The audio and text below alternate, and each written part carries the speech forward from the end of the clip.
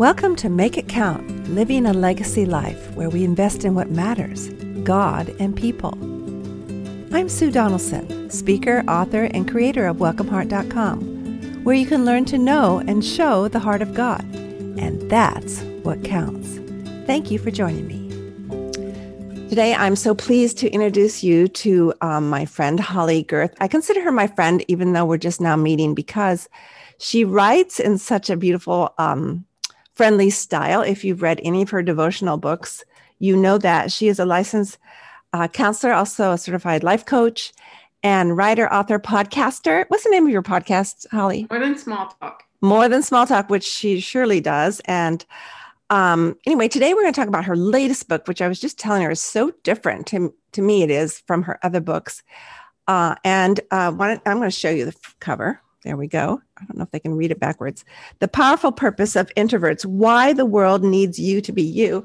And I was very intrigued by this because I live with an extreme introvert. So Holly, why don't you tell us a little bit about your family and then your ministry, and then we're going to dig into this book as much as we can in the next 20 minutes. Okay. Well, I'm the granddaughter of Christian bookstore owners. So I grew up being that little girl who dreamed of writing one day, and that came true. Mm-hmm. I started out writing for Dayspring Cards, the Christian subsidiary of Hallmark, and then about a decade ago transitioned to writing books. And my family story is crazy. Mark and I couldn't have kiddos of our own, and God brought us a 20-year-old daughter who didn't have parents. And so that was 7 years ago. She's now married and has 2 kids. So we are also Nana to Eula and Clem much sooner than we thought we'd be doing the grandparenting thing. Wow. But it's really fun. So do you have a book about that whole journey?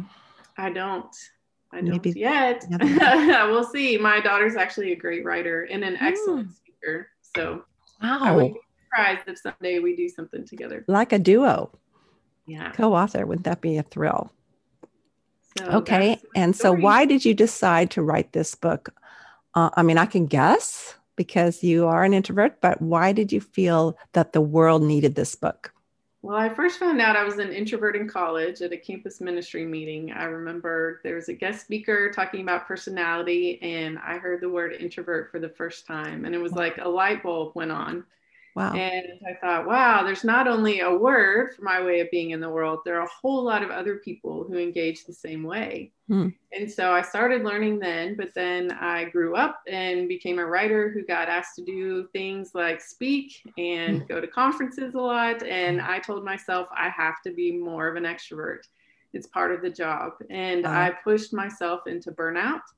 And so about 5 years ago, I felt like God was just saying, Holly, it's time to realign with who I created you to be. And I realized each of us are designed for God's purpose for our lives, not anyone else's. So that's why comparison doesn't work. But I started on a journey of really making peace with being an introvert for myself, did a ton of research, went to counseling, engaged with introverts all over the world, read every book I could get my hands on.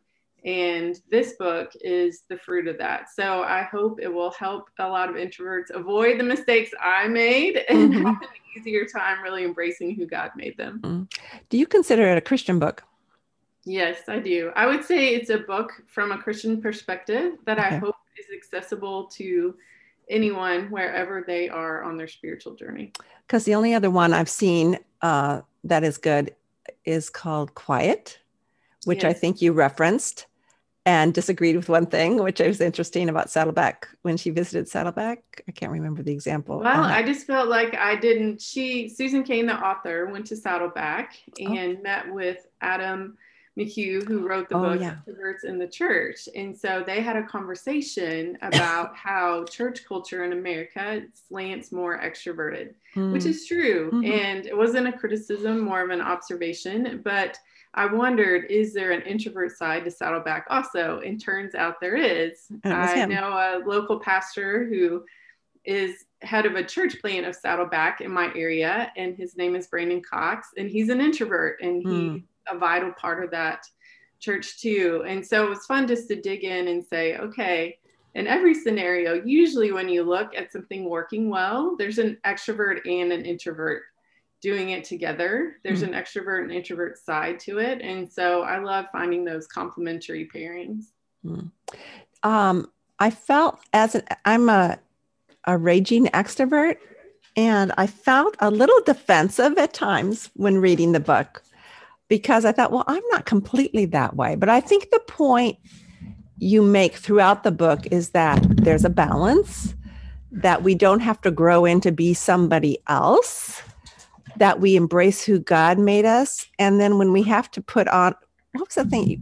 Did you just say you had to put on skills? You'd have to try a different skill set, but no, you said you have to make another mindset. What did you mean by that?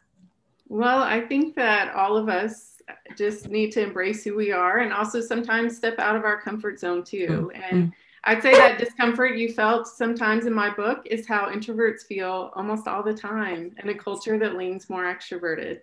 Yes. And so one of my biggest fears was that extroverts would not realize how much I love them. That's why I wrote a note in the back to extroverts. Yeah, I love that. I do think it's helpful for extroverts to realize, oh, this is how the introverts feel all the time in almost every setting. That sense that maybe someone wants me to change or be different than I am. Yeah.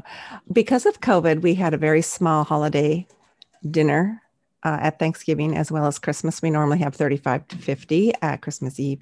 But my introverted daughter came up to me after Thanksgiving and said, Mom, I know this wasn't what you wanted, but I really enjoyed it this year. Yes. And I thought, I want to honor that and maybe every other year do it her way, because she has said, give me a job so when the people come in, I have something to do.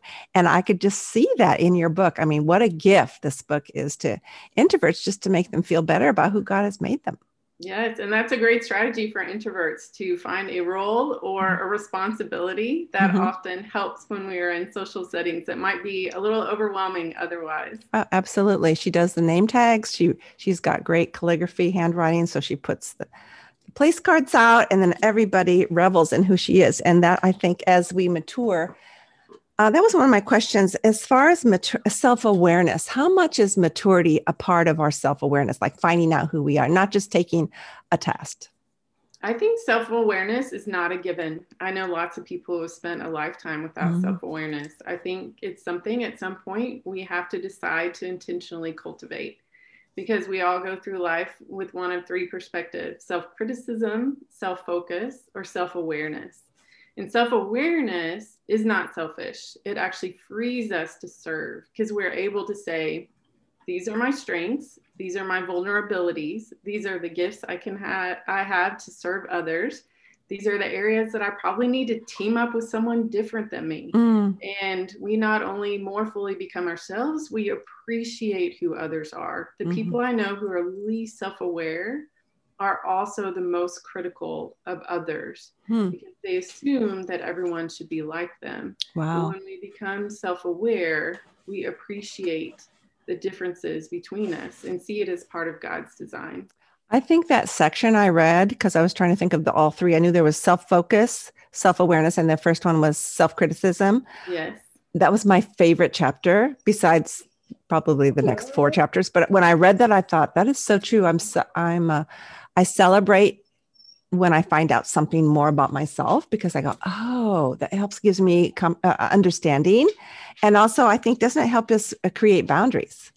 Like, I know I'm a squirrel girl, where, there's something else going on.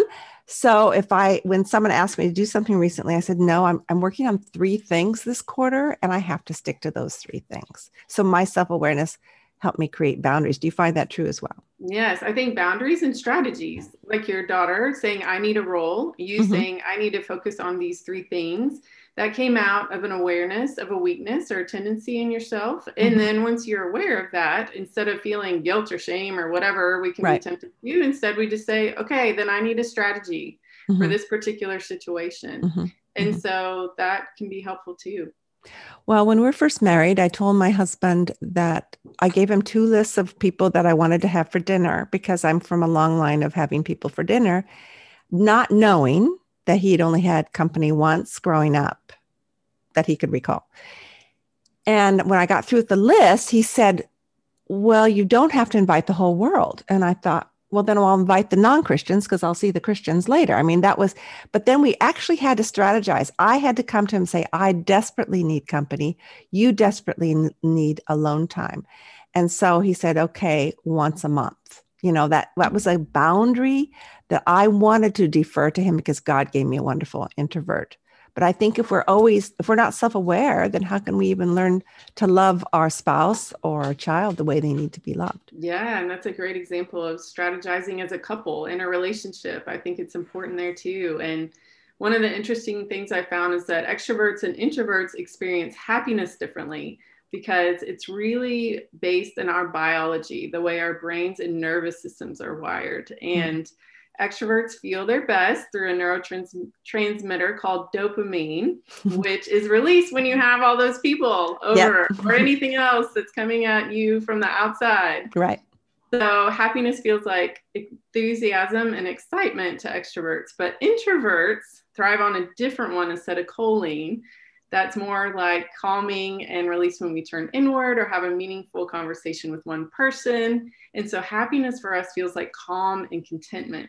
So that is a lot of where you and your husband were coming from, that you were saying, to be happy in our marriage, I need enthusiasm and excitement. And your husband was saying, to have happiness in our marriage, I need calm and contentment.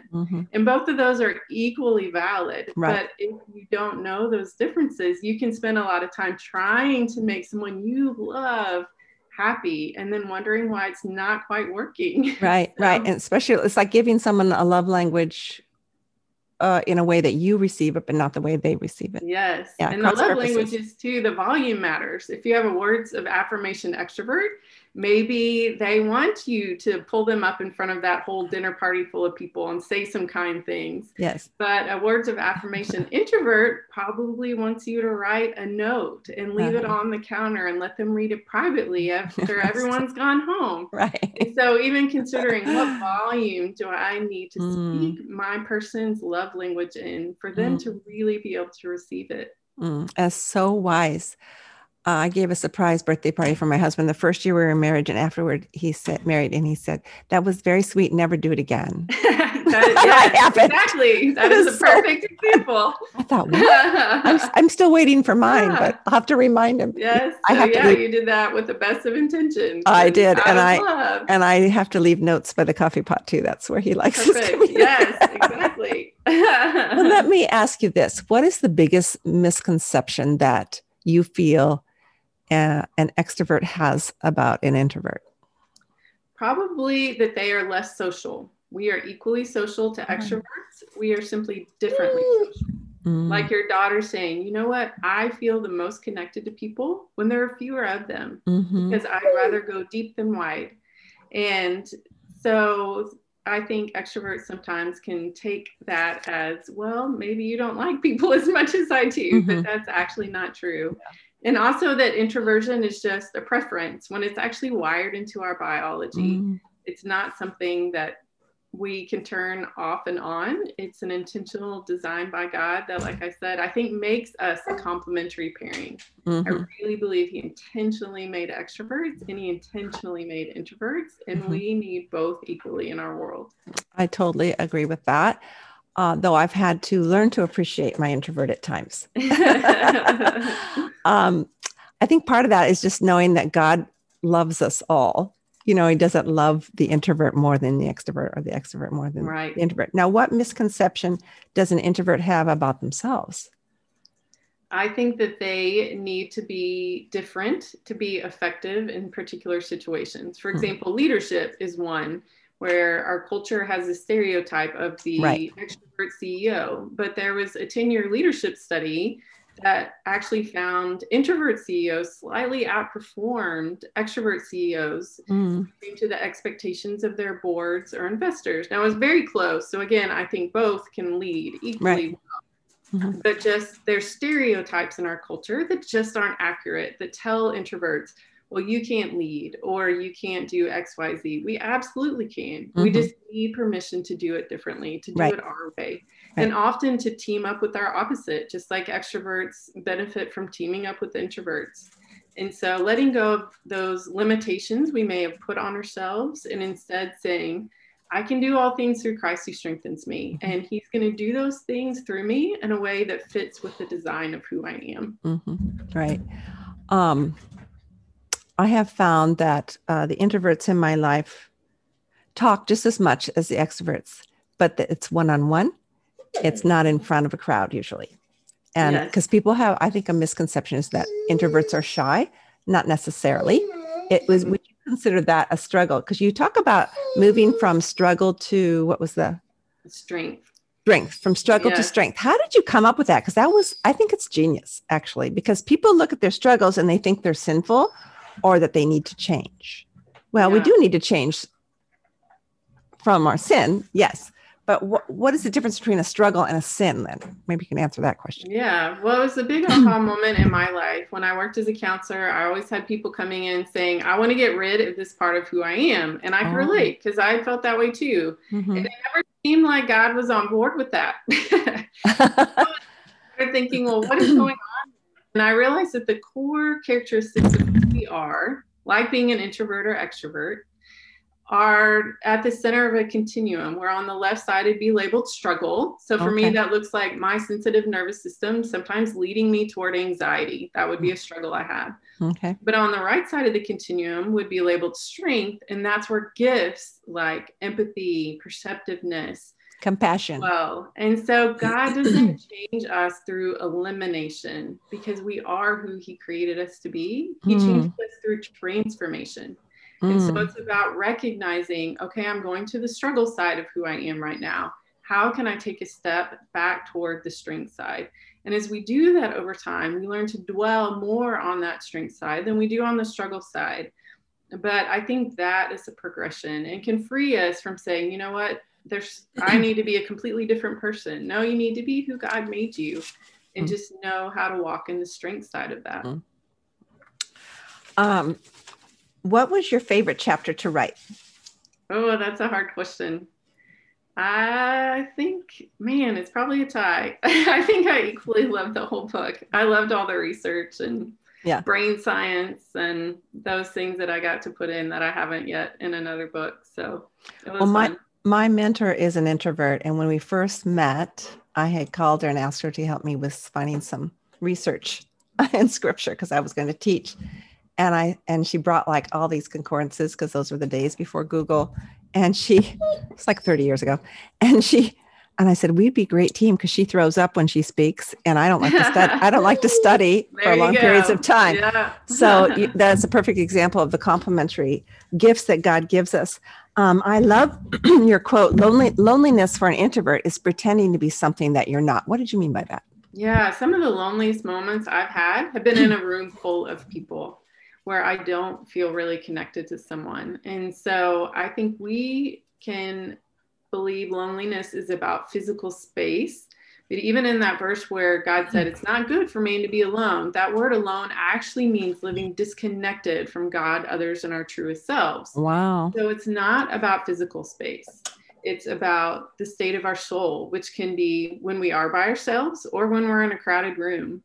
And in contrast, solitude, which introverts need, actually everyone needs it, introverts just need a bit more, is about time apart, chosen for a specific purpose, like restoration, reconnecting with God, reconnecting with who we really are, doing creative work. And so I think that's an important distinction, that loneliness isn't about physical space. It's about whether we are living an engaged life or not.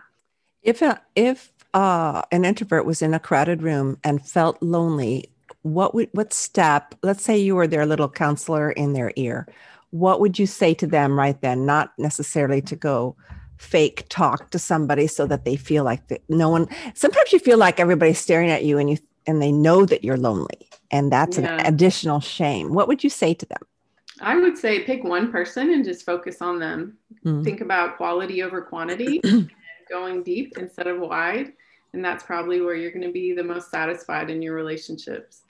Go back and with that, what you just said about the definition of alone, it's not good for man to be alone. What did you mean? What did you say there about being disconnected from your soul or your true self? What was that? Yeah, living disconnected from God, others, and our true selves is when God says it's not good for man to be alone. In Genesis, that's what that word actually means. I used to repeat that to God when I wasn't dating. Like he needed a reminder of what he had set up. It took me a while. Anyway, I feel like you are a gift to introverts. I hope you feel that way. I hope so. Yeah. Oh, you are. And I'm going to recommend it to a zillion people because I know a lot of introverts. But what do you feel is going to result from you writing this book as far as for you? How has it been a gift for you? For me, it Yeah. has also made me feel less alone because I get Oh, so many emails now that say, I feel mm. more understood than I ever have in my whole life. I Wow. finally feel like I have permission to be who I am. Yeah. Yeah. And so that's powerful and rewarding. And of course, that's what I want for every introvert is for all of us just to feel that permission that we do already have to Mm-hmm. be who we're created to be and to not try to change who we are, but make the most of it. Make the most of it. Uh, you were writing about insecurity in the book, and I think that extroverts can be insecure as well because there's oftentimes that I am insecure. Is there a different kind of insecurity that introverts experience? I find that introverts tend to struggle with saying, I'm not enough, and extroverts tend to struggle with saying, I'm too much. And Mm. that can flip flop for particular people, but in general, that's the pattern that I see. I'm too much what? I'm too loud. I'm too Oh, all over the place. I'm oh, too overwhelming for people. mm-hmm, You know, where introverts would say, I'm too quiet. I mm-hmm. don't know how to connect with people in certain situations. Whatever it is that we all tell ourselves, I think there's something that, of course, the enemy of our hearts tries to lie to all of us. Mm-hmm. And he knows how to customize that to what is our weakness and what's going to go after our strengths. And so, Mm-hmm. in general, that's the pattern that I see. When do negative emotions become unhealthy? I love that chapter on how we think and how introverts think, and that it can go quickly to a negative spiral. And you gave yourself grace because you said it takes at least 3 months to change your mental Yes. trails. Mm-hmm. Make So new neural pathways. yeah, elaborate a little bit on that because I think that's so important. Because you think of someone, why don't they answer my question, or why did they take so long to get there, or why are they depressed again? I just said this one thing. Yeah. Explain that a little bit. Well, emotions become unhelpful when we get stuck in them because they're intended to be messengers that tell us about what's going on in our lives. They make great messengers, not so great bosses. And so when we get stuck in emotion, like depression, where we just can't move past it, that's when we need to reach out and say, hey, I need some help with this. Mm. And often when we do that, we think, if I just know the truth, I'll instantly be able to feel differently. Hmm. Our emotions are actually wired into our brains and it takes time. We have neural pathways that what we think over and over again literally makes like a little pathway in our mind. And so it's like letting the grass grow over that and making a new pathway. So to complete change when you really focus on an area of your life usually takes about 3 months. And so if your emotions don't catch up, even though you're working hard to change, that's not a sign you're not doing it right or that you don't have enough faith or any of those things. It just means your brain's still in the process of changing. Mm. So I think that's important for us to know because so often we feel defeated when we're actually just still in progress. Can you give an example, maybe from your own life, where you had, not to be too personal, but how you had to change a mindset that you knew was unhealthy? Yeah, well, I struggle with depression and anxiety. I think it's part of introvert wiring, especially creative introverts. A lot of times that's part of Mm. our story. I'm Mm. not ashamed of it. You know, I felt like God showed me that if I'm on a battlefield, that just means I'm a warrior. We all I have our love that. That was in assignment. your book. That was in your book. Say that again. If I'm. Yes, if I'm on a battlefield, it simply means I'm a warrior. Mhm. And that is true of everyone listening to whatever battlefield you're on. It just means you're a warrior and we're not home yet. And so for me, learning to deal with my depression and anxiety was not a one-time event. It's a process. It's a process I'm still in. I mean, with COVID and everything going on, I've had Mhm. to learn new coping tools so I don't fall back into it. And just understanding that change is not instant, that it's often slower than we would like it to be and harder than we thought when we first started out. But the hopeful side of that is God does promise us victory and we Mhm. don't have to do it alone. We're all humans in this together, fighting our battles, and we can help each other out, have each other's backs, and just know that we are doing better than it feels in any given moment. Mm. So beautiful. What do you feel is next for you as a writer? Well, I am working on future books. I have an ebook coming out in May about fear and a devotional coming out in September about stress. So when people are hearing this, those books will probably be ready for them to enjoy. Ready. Do you have a title for the stress one? Yes. Hang on. You can delete that part. What your soul needs for stressful times. Oh, that sounds beautiful. Boy, did we need that this year. Yes, we do. Okay, Holly, this has been lovely. As you know, my podcast theme is legacy. What do you see as your legacy? I hope that my legacy is empowering people to be who God created them to be.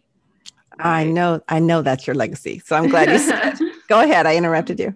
Yeah. So whether that's my daughter or granddaughter, my sisters in Christ, readers, that's what my hope is for everyone I get to engage with. I love that more than anything when I see someone being who God made them to be.